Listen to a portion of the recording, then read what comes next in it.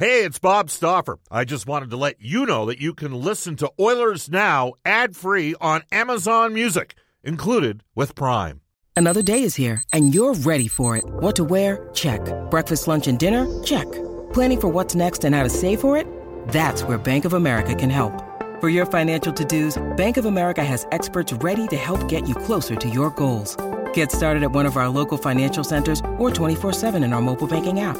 Find a location near you at bankofamerica.com/talktous. What would you like the power to do? Mobile banking requires downloading the app and is only available for select devices. Message and data rates may apply. Bank of America N.A., member FDIC. When you need mealtime inspiration, it's worth shopping Kroger, where you'll find over 30,000 mouth-watering choices that excite your inner foodie. And no matter what tasty choice you make, you'll enjoy our everyday low prices, plus extra ways to save, like digital coupons worth over $600 each week. You can also save up to $1 off per gallon at the pump with fuel points. More savings and more inspiring flavors make shopping Kroger worth it every time. Kroger, fresh for everyone. Fuel restrictions apply. Oilers Now with Bob Stauffer. Weekdays at noon on Oilers Radio, 630 CHED. What a save! Koskinen with the glove. Unbelievable! McDavid, 500 points. Now we've got a wild scrum with fights breaking out all over the place. This is a little bit obscene in terms of what the Edmonton Oilers are doing on the power play. This is Ryan Nugent-Hopkins from your Edmonton Oilers. Evan Bouchard with a little snapshot from the right point. James Neal. Start on this. Jujhar Khaira from your Edmonton Oilers. This is the Battle of Alberta we've been waiting for 3 decades. Oh, the glove save made by Smith. Mike Smith, Leon Draisaitl. This is Connor McDavid from your Edmonton Oilers. Unbelievable. And this is Oilers Now with Bob Stauffer. Brought to you by Digitex. Office supplies at huge savings. Yeah, Digitex does that. Digitex.ca. Connor McDavid wins the game for Edmonton. Now, Bob Stauffer on the official station of your Edmonton Oilers. 630 CHED. 50 minutes left in the NHL trade deadline. Bob Stauffer with you with a cast of thousands, including Reed Wilkins, Hart Levine. We've heard from Rob Brown, Oilers Radio Network, John Shannon, the newest member of the Edmonton Oilers, Dmitry Kulikov. And that is our top story for Legacy Heating and Cooling. With no payments and no interest for 1 year, that's how you build a legacy Heating and Cooling. Keep texting us, 780-496-0063. Ashley Fine Floors text line. Find everything you'll need for your next flooring project at 143rd Street, 111th Avenue, or at AshleyFineFloors.com. The Edmonton Oilers picking up Dmitry Kulikov for a conditional 4th-round pick in 2022. It can become a 3rd-round pick based on the Oilers' success and Kulikov's usage come playoff time. In the next hour of the show, you will hear from Oilers play-by-play voices, both Jack Michaels and Cam Moon, along with Louis DeBrusk from NHL Hockey and Rogers. And in mere moments on the River Cree Resort Casino Hotline, in fact, right here, right now, we go to the one and only Reed Wilkins. All right, Reed, we got about 5 minutes. Let's make it count. So the Oilers have done the deal for Kulikov. You've heard him. I know you put out some numbers on the PK. We know he's going to play. What do you think else Ken Holland is working on here in the next 45 to 50 minutes? Okay, well, first of all, I'll go over the penalty killing stats, and I enjoyed his answer to you when you said, how much do you play on the penalty killing? And he said pretty much all the penalty killing that can be played on. Now, here's the thing. He plays 2.5 minutes per game on the penalty kill. He did with the Devils to lead the team, so that shows he gets a lot of work in that situation. And the Oilers are not a great team killing penalties, as we know. I mean, they're exactly in the middle of the pack in the NHL, 16th at 79%. But here's the thing that might be a little concerning about Kulikov, and I know there are other guys on the ice. The Devils have the worst penalty kill in the NHL, and no one played on it more than he did at 71.1%. So I'll maybe have to dive into that a little more and see how often he was on the ice for actually goals against. But anyway, that's that. What else is Ken Holland working on? Well, that's a good question, Bob. I mean, look, we know the themes for this year with the cap space, and we know that the Oilers' biggest needs are players that cost money that the Oilers don't have, and really assets that they're probably not going to be willing to give up if you want to talk about a top 6 scoring winger. I mean, said he feels like they have enough depth And if you look it up front, and what he means by that is not that they have a lot of depth scoring. They have a lot of depth players. I mean, they have a lot of fourth liners. They have a lot of guys who can come in and out of the lineup. So they're not looking to add any of those. He has said that he would like experience. Kulikov fits the bill there, 715 games. So I would just wonder if he would perhaps look to get somebody late 20s, early 30s who's, over 500-600 games, maybe has played in the playoffs, who could be a bit of a support player, which I know is still kind of a depth player. I mean, look, there were some very, very light rumblings, like very light. I wouldn't even call them rumblings about Eric Staal in the Oilers, and then a couple of weeks he went to the Montreal Canadiens, and I think that's the type of player who's going to help the Habs. Could the Oilers get somebody with that pedigree? I doubt it, but maybe you could get somebody in that neighborhood with games played under his belt. To me, by the way, I mean, they're not gonna be a headline team, obviously, especially at this point. Reed, to me, one of the things that you mentioned the New Jersey penalty kill, and whenever I think of teams that struggle on the penalty kill, I look at faceoffs. And one of my concerns for the Oilers is they've only got one faceoff guy that's over 50%, and that's Leon Draisaitl.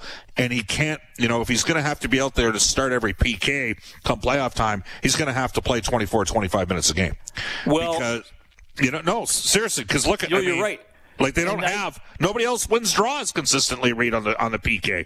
Well, and that's why I think when you look at these moves, you also have to look down at the trickle. You have to look at the trickle down effect for the entire roster. So Kulikov, okay, is that like a sexy trade that's going to make the Oilers defense more mobile and more dynamic and all that kind of stuff? No, but it moves other guys down, and that I think you make a great point about the faceoffs because they're leaning on Draisaitl so much, and if he's starting in the defensive zone.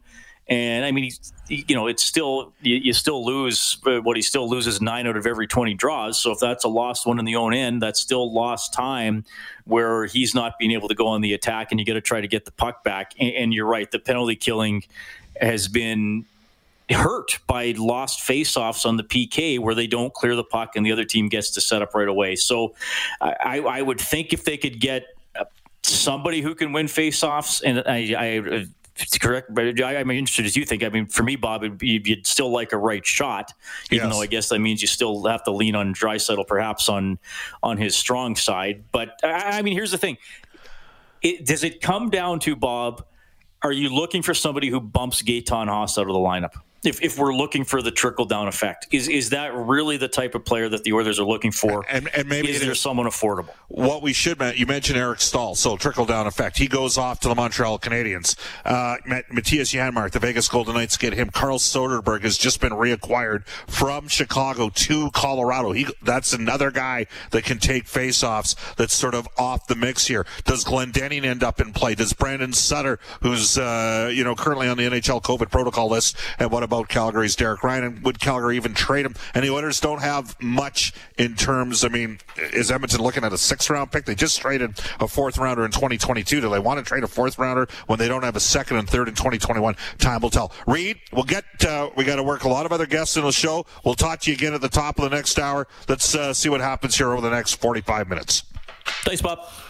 12:16 in Edmonton. Bob Stauffer, Brendan Escott with you. Oilers Now, brought to you on a daily basis by our friends at Digitex. Digitex. Buy or lease your next office network printer from the Digitex.ca e-commerce store, Alberta's #1 owned and operated place to buy office IT and supplies. When we come back in Oilers Now, we'll hear from one of the two Oilers radio play-by-play voices with his thoughts. Jack Michaels, you're listening to Oilers Now, NHL trade deadline day coverage. You're listening to special coverage of the NHL trade deadline. Brought to you by Touchback Safety. Only on Oilers Radio. 630 CHED. Here's Bob Stauffer. It's hard to get points from the blue line if you're not on the power play. So maybe the point production kind of went down since then. But I would say that I'm still all those things that I was when I broke into the league. I'm fast. I can move the puck. I'm playing physical.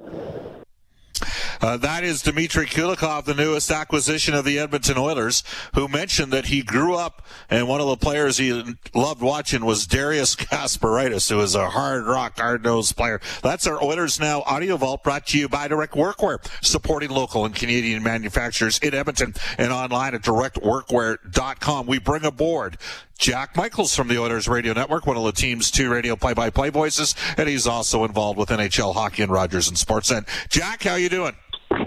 Well, I thought that was interesting because, as you can imagine, Bob, I went through a real, I guess it would be hate-love relationship with Darius Kasparaitis growing up. Yeah, well, and he is a guy that Islanders that's to the Penguins. He was one of the guys who really went after Lemieux and some of the guys that I really enjoyed watching growing up. But then, of course, he came over, and all of a sudden you loved him. Similar to Old Samuelson, if you really think about it. One of the greatest deadline deals ever. I got to tell you, I liked Kasparaitis more as a player than Samuelson. I mean, Samuelson, he ended Pierre Mondou's career raking him across the eye with a stick. Like, he did some stuff. I had more time for Kasparaitis. To me, Kasparaitis was a pluckier player, Jack. Like, he would stand up for himself, and, he could take there's just something about him. Your thoughts on the acquisition of Dmitry Kulikov? Well, I think it's an underrated aspect of it for Bob would be the flexibility it offers the Oilers in terms of game situation and, how the general team is playing and how other guys are playing. So what I mean by this is everyone assumes, and to some degree rightfully so, that he's going to slot in alongside Adam Larsson on the second pair. But it now gives Dave Tippett the option. If he really, and we've heard him say all year long how important a player Ethan Bear is. Well, theoretically, if you wanted to get Bear going and bring his game up to what it was last year, you now have the flexibility, I think, to play him with a guy like Darnell Nurse for the next few games, and all of a sudden Kulikov slides alongside Tyson Barrie, theoretically. And it doesn't hurt you, that much defensively because Kulikov is a rock-solid defenseman. And you could then keep Russell and Larson together if you like that pair. Or late-game situation, you could put Nurse and Larson together and still have Kulikov as that presence with Barrie still able to extricate the puck out of the zone, so you don't have to necessarily call an extra timeout, or you have a little bit more flexibility in the final, let's say, 3 or 4 minutes of a game. I like what it does because it makes everyone else better. And that's, part of what, of course, Mark Spector and John Shannon touched on is, Chris Russell returns to maybe a more comfortable role for him. He's soon to be 34. Kulikov has played almost as many games as Chris Russell, but he's still only 30 years old. He's had the poise to, come into the NHL and play right away at the age of 18. He's had the poise to play for real viable contenders like Winnipeg in the Stanley Cup playoffs, and he's also had the experience of playing playoff games for kind of under-the-radar playoff threats like Florida. So I think it's a good acquisition, and one of the things that hasn't been talked about is that I really like about it is maybe the flexibility of getting some other guys going. Going to be some interesting. Just Jack, I got time for 2 more quick questions here for you over the next 3 minutes. If the Oilers do something, will it be for a right shot center further down the lineup or potentially an add on left wing? What do you think? It depends what's out there, Bob. I mean, again, similar to Kulikov, you have to decide, and here's what I'm thinking, Ken Holland, Dave Tippett determined is Kulikov would be an upgrade on either Jones or Lagesson as the option on the left side.